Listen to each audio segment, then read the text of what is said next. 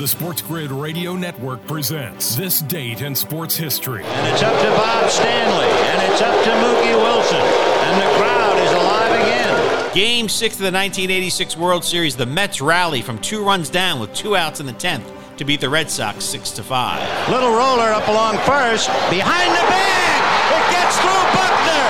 Here comes Knight, and the Mets win it. For Sports Grid Radio, I'm Mike DeMurgis.